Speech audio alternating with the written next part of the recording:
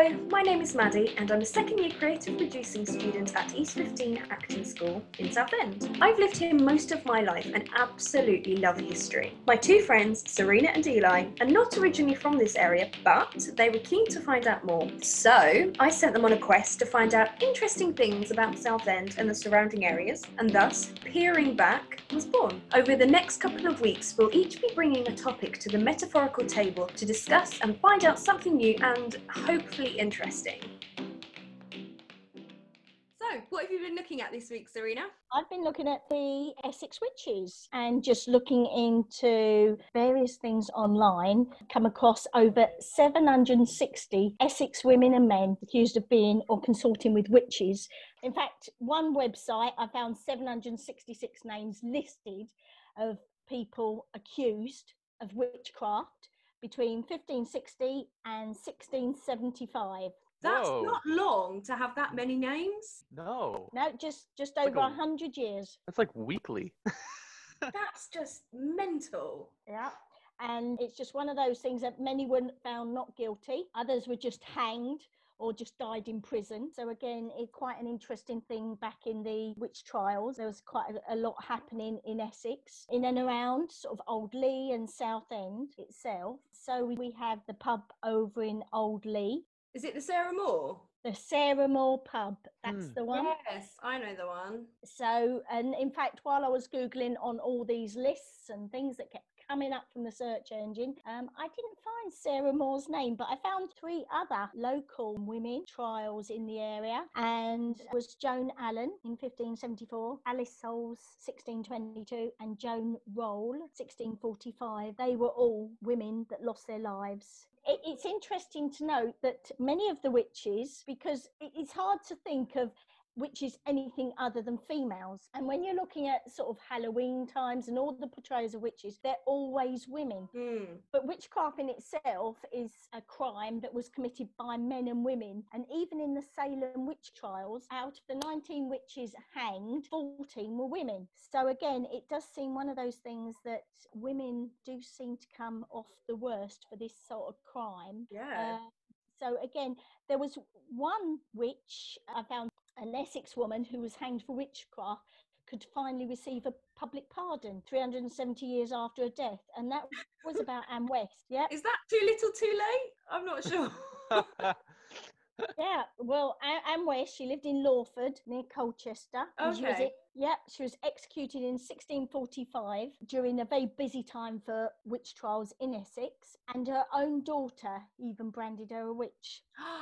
That's Wow. shocking. Yeah, and the crime in itself is even more shocking when you think that somebody was hanged for a stare, which allegedly killed an unborn child. So the crime was a stare, and the person miscarried a baby, and so Anne West was then branded a witch for causing the loss of the child, testified against her mother.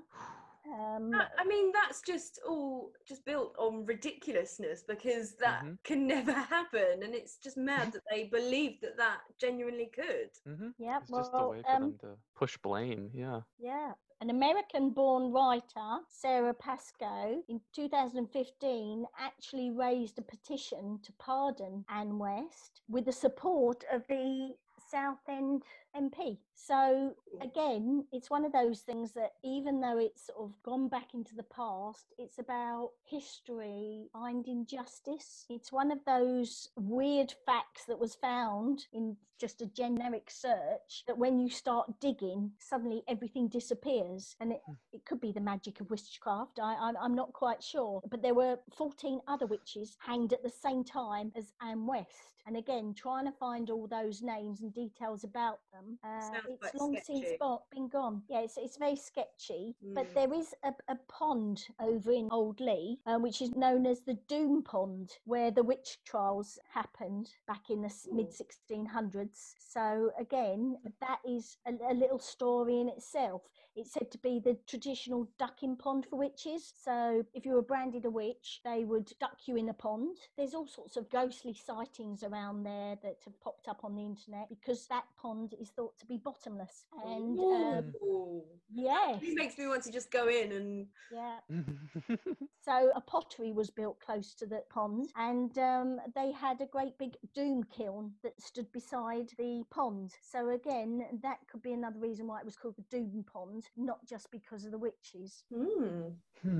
It's just so tragic, isn't Wow. it? So many people lost their lives on superstitions and crazy beliefs. Yeah. What I was looking into was Canvey Island and sort of the history of the surrounding area of Canvey. It's pretty cool. In fact, it was actually described by Ptolemy, the Alexandrian, like the Greek mathematician, like the guy who wrote the first Geographia, like the first map and about stuff. And he described Canvey Island. What? I know, right? Which is pretty crazy. At the time, he called it Kaunas Island because basically the origin of Canvey, as its name, might come from a couple different areas. Kaunas Island is the suspected idea of where it came from because eventually Kaunas changed into Canvey, basically. As in cow is in the animal? No, as in Counus. So they think it might be because it comes from the Anglo-Saxon word Caningage, which means like the island of Cana's people, and therefore it turned into Canavay, and then eventually. But another idea of where it came from is the fact that Boudica, who led a Celtic rebellion against the Romans in the area, actually met there on the mud banks with the Trinovantes, Cantiasi, Catavolani, sort of like different Celtic tribes, and therefore it was the Council Island. So that is so cool. Right? So Canvey Island might actually be from Boudica's rebellion, where Boudica sought counsel. Well, they didn't teach about that in school. Right? There's also some cool things about, so like there's been Roman settlements there since like 50 AD. In fact, they found pottery there that's dated back thousands of years, as well as large things that they call red mounds, which is a Essex specific Roman archaeological site, which is basically a giant red hill that's created when they sift through the silt for usable pottery and bronze. So it remains as this giant pile of red clay after they create a bunch of pottery, which is pretty amazing because you can still go there and see these huge red hills, which are now covered in grass. But if you dig into the soil, they're bright red. Whoa.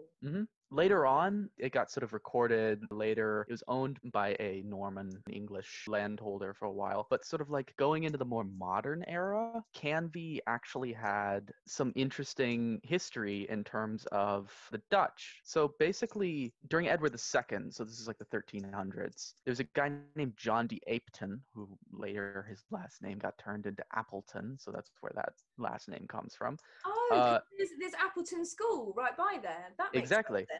Appleton, which turned into Appleton in British English, which turned into Appleton, which is pretty amazing. And basically, he had this huge flock of sheep on the land for like their family had it for like 300 years, but the island was prone to flooding. So what they did was they brought over 300 Dutch engineers to construct seawalls along the entirety of Canvey Island to stop the floods. And basically, you can still find the octagonal Dutch cottages from the 17th century that are still preserved on the island and now function as a museum there. In fact, if you go down to the coast at the water side on Canvey Island, you can still see the old wooden foundations rotting away. Canvey Island, as we know it, is actually reclaimed land in much the same way as the Netherlands is, which is pretty amazing. Wow. Yeah, basically, for exchange for building the seawall, the Dutch engineers got a third of the land of Canvey that they created. And they created, I think, over 15 square kilometers of land from the Thames, which is pretty amazing. Wow. Yeah, I know, right? And basically, they, because they settled there and they got so much of the land, a lot of the street names there are still Dutch to this day. Well, that makes so much sense, but I never realised that there was a Dutch connection. Did you, Serena? No idea at all. Although, you know, if you're going to ask anybody to pull you out of the sea, it would be the Dutch, because they are infamous for reclaiming back the land for their country. So amongst those Dutch names, interestingly, later on at 1800s or so, you know, what's considered the modern era here, which is pretty crazy considering that's like the beginning of my country. But In the 1800s, there was a Londoner who basically bought up a bunch of land and tried to create a property development, and he sold large parts of Canvey as Ye Old Dutchman's Island, and basically renamed a bunch of streets to be Dutch as well. Unfortunately, later on, that it ended up flooding, and basically the whole development was destroyed. Yeah, like hundreds of people died during that. It was a huge deal at the time in the 1800s. And there was actually a pub called the Lobster Smack Inn. And eventually, during the Black Monday floods, the pub was renamed. The waters came up and basically stopped right at this pub's door. They renamed it the Canute Inn after British Danish kings in like 1020 or something like that. He was named King Canute, and he was famous for the fact that he just went to the water in Denmark and said, "Stop!" and the water stopped at his feet. What was yours on, Paddy? Mine was on the Kursaal, and it was actually really, really famous. Turn of the century, it was a really, really popular place for people to come for day trips or weekend trips, usually from London, because obviously the Victorian era brought steam trains, so it was quite an easy trip with lots of B&Bs and stuff in the area. And it was opened in 1901, and it's now a Grade 2 listed building. Doesn't it have a Tesco in it? It does now, yeah. It does now. And is that the only Grade 2 listed Tesco? Yeah, I mean, I'm not sure if there are any others. I have to do a little Google search and find out. There was, I don't know if there still is, but at least there was a McDonald's there as well. So Grade 2 listed McDonald's as well. Oh, wow. And it was actually one of the world's first purpose-built amusement parks, because it was actually more than just the building of the Kursaal. They had quite a large area of land where they had water chutes and roller coasters, and it was actually the largest fairground in the south of England by quite a long way, I think. At one point it had a circus in it, and they had tigers and wolves and bears, which is unimaginable now, considering, well, yeah, it's very different from then. But it was really, really popular, especially in the 50s and 60s. Holidaying in British seaside towns was still most people's form of holiday, so Southend was super popular. But in the 70s, with cheap package holidays coming onto the scene, it drove a lot of people onto warmer climates. In 1973, it actually closed down, and they sold off a lot of the land, and a lot of it became what is now the Kursaal estate, the housing estate, which is sort of round the back. But there used to be a ballroom, an arcade, a billiard room, and a massive dining hall. Wow. And you can sort of see it, because you won't have gone inside, Eli, but when I was younger, I remember going and playing bowling in there, and a lot of people had birthday parties and stuff in there. And it was such a massive building. Hardly any of it was actually used. A lot of it was just shut off to the public. But yeah, it was reopened in 1998. One thing that did make me laugh when I was having a little look was that the new owner revealed on his grand opening ceremony that 9 skips full of pigeon droppings had to be removed from the dome alone. Wow. Because it just sat there for the better part of 20 years. So that made me chuckle. That's amazing.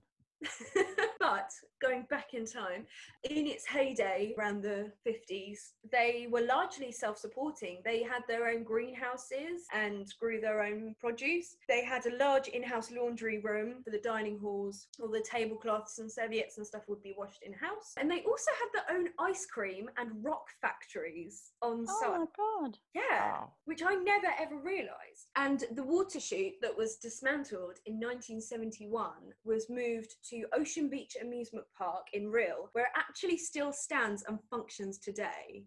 You'd think with all its health and safety it would have been removed. Wow. Yeah, that's funny.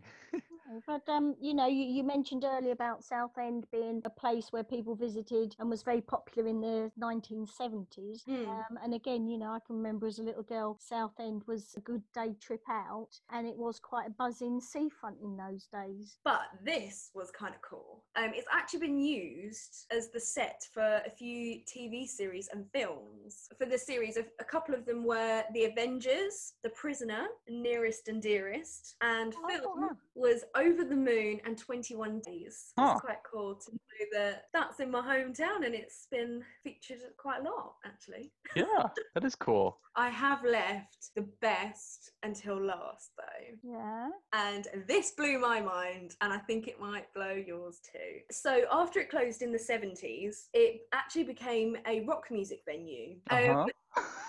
And there were quite a few rather well-known bands who came and visited us, including Black Sabbath, Deep Wow. Purple, Thin Lizzy, Queen, There you go. AC/DC, and their album art for the album Let There Be Rock is a picture of them performing at the Kursaal. That's Wow. crazy. That's so weird. How mental is that? Yeah, it makes me want to go film there.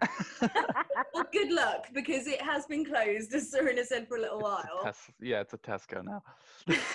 Well, no, Tesco only makes up a small part of it, but the actual indoor space is massive. All of this was recorded on Zoom, so apologies for the mic quality. But thanks for listening, and join us next week to find out what else we discover about Southend.